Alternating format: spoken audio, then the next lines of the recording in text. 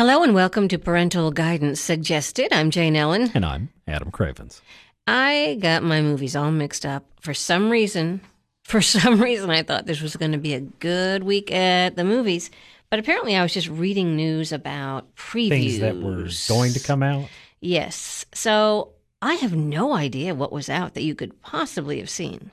Abominable. Oh! From DreamWorks.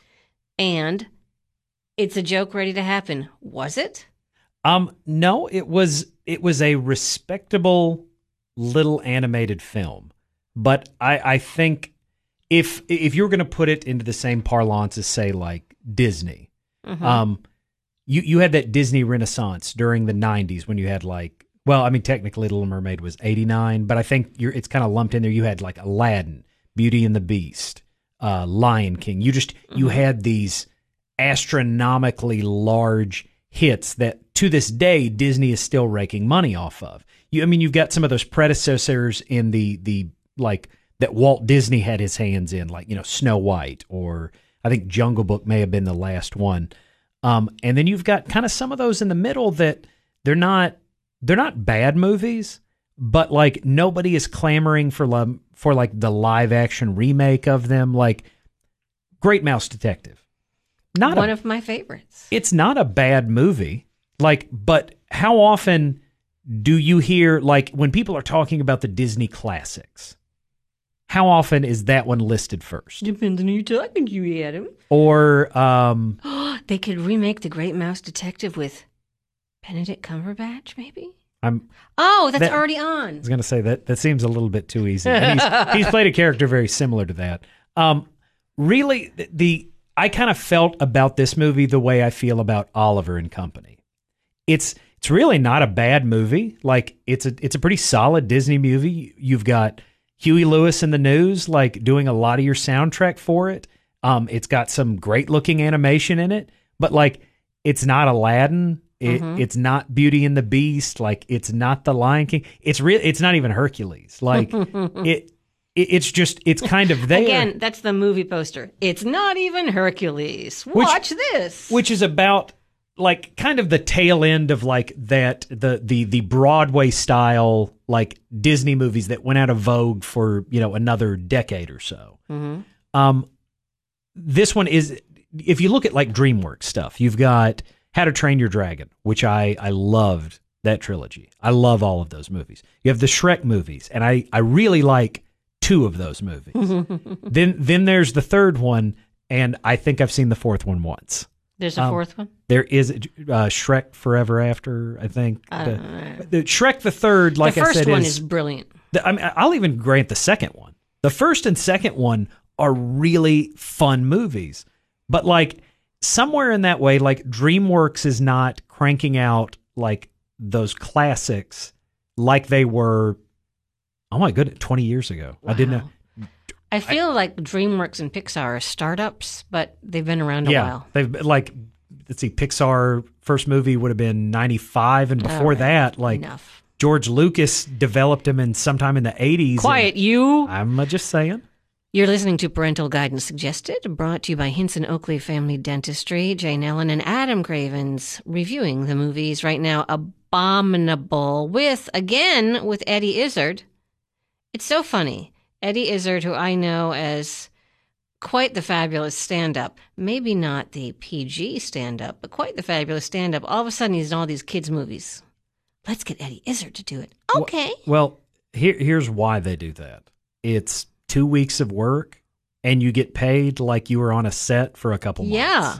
Like, I guarantee you, the reason why, like, Mike Myers, Cameron Diaz, and Eddie Murphy just kept signing up for those Shrek movies, because they're probably getting like $10, $15 million paydays for what amounts to a couple weeks work. Mm-hmm. And it's not like they're outside, like, fielding like corn or like any of this. They're in an air conditioned building, like that they're probably getting like, it's catered, like they can, it's not tough work. And then they probably get some residuals off, like, the stuffed donkey or stuffed Shrek or whatever, or if they sell a video game or something like that.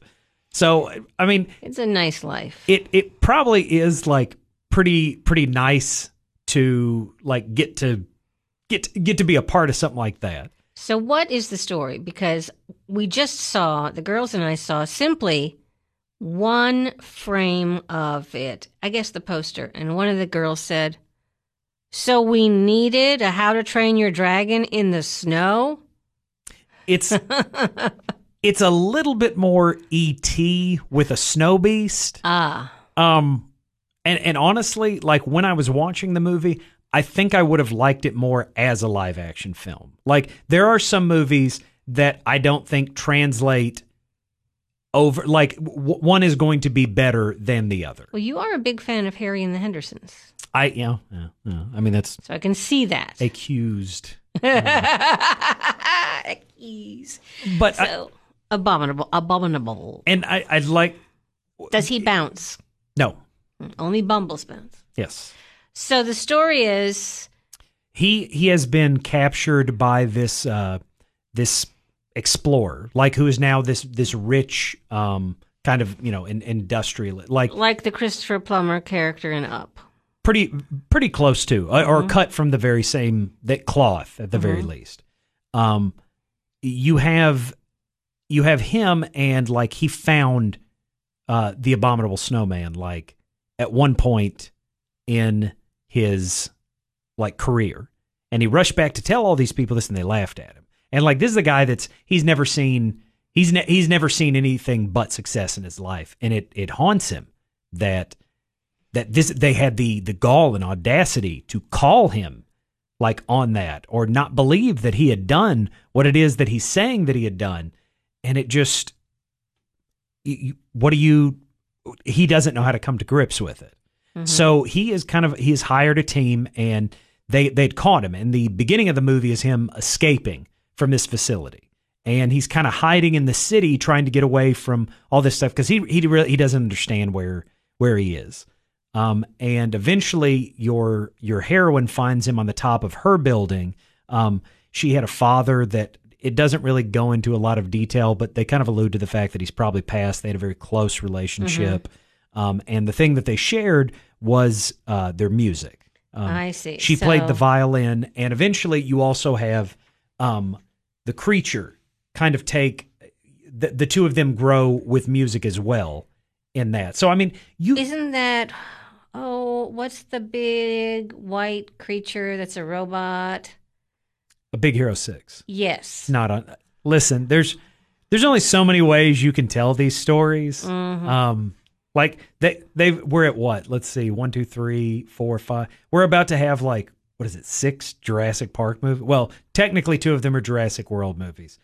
There's only so many ways you can tell land jaws. That's true. Like, and they're about to do a 6th one, and it's going to do gangbusters. There's no way that movie doesn't make $1 billion. But I'm just saying, like, there's only so many ways you can tell this kid finds creature, like, creates creature. Relationship and wants to take creature home. Like, when you boil it down, like, I mean, we saw, what was it, Rambo, Last Blood, taking pieces from Home Alone.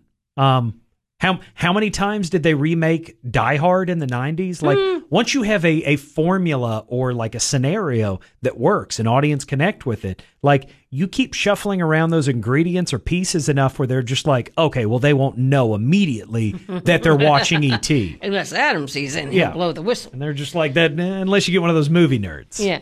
So, was it entertaining? Ultimately, yes, it was entertaining, but it wasn't. I mean, like I was barely aware that the movie was coming out.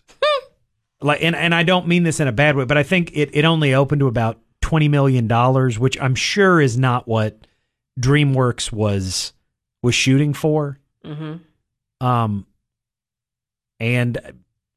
like I said, as it is, I think it's going to be one of those movies that like you find in like the $5 bin or something, or you just keep kind of stashed away in the van if you've got a DVD player or something built into it. But like, I don't think this movie becomes a beloved classic. Like in How to Train Your Dragon, the second one underperformed. But like I think a lot of people, for whatever reason they didn't see that then, have grown to appreciate that trilogy of movies. Mm-hmm. I don't think this movie gets a second one. I don't think critics are particularly like ripping it apart, but like you don't see it. Wait for it. Snowballing. No. I like it. If you're like, red boxing it or something like that, the kids will enjoy it. It's fun enough. It's amusing enough. Like the characters are reasonably well drawn, but like it's not something that you've never seen before. Okay. It's not an event, and like every to invoke Disney again, like back in the day, only Disney could make a successful animated feature. Don Bluth came along and he did a couple of them that kind of challenged Disney on that. But I eventually, just can't. Whenever you say Bluth, I'm not that Bluth, not those Bluths, not Banana Stand, not the Banana Bluths. I just can't. The Fox Animation. Job. They ended up closing because one of their movies did so poorly it bankrupted their anime. Titan AE bankrupted Fox. Didn't touch another That was thing. a good movie. Quality has nothing to do with box yeah. office. That's right. I'm going to remind you there's 27 Transformer movies. All right. But at this point, every studio has like an animation production shingle. Mm-hmm. And like what Blue Sky does, like a lot of the Seuss stuff. I don't know what they're going to do with Fox's digital animation one, the ones that did like Ice Age and all that, now that Disney owns them. But I mean, the market is so oversaturated. Disney owns 2, Pixar and like just regular Disney animation. Like it's such an oversaturation of this market. You really have to stand out if you want to open to $70 million, $80 million. Like in a world where people are like, I really thought Toy Story 4 would have done more, and it made $1 billion. Like, I'm just saying, what does Abominable have on like Buzz and Woody? Nothing. Okay, but worth it. The kids will enjoy it, and there you have it. So next week, is that the Joker? I know Judy Joker has trickled out, and they're doing I think they're slowly expanding the release. Like it was probably like, Los Angeles, like New York, like just some of the bigger cities like that. I think Joker is, I want to say it's October 11th. Okay. So it may be 2 weeks from now. All right. But I'm not certain about that.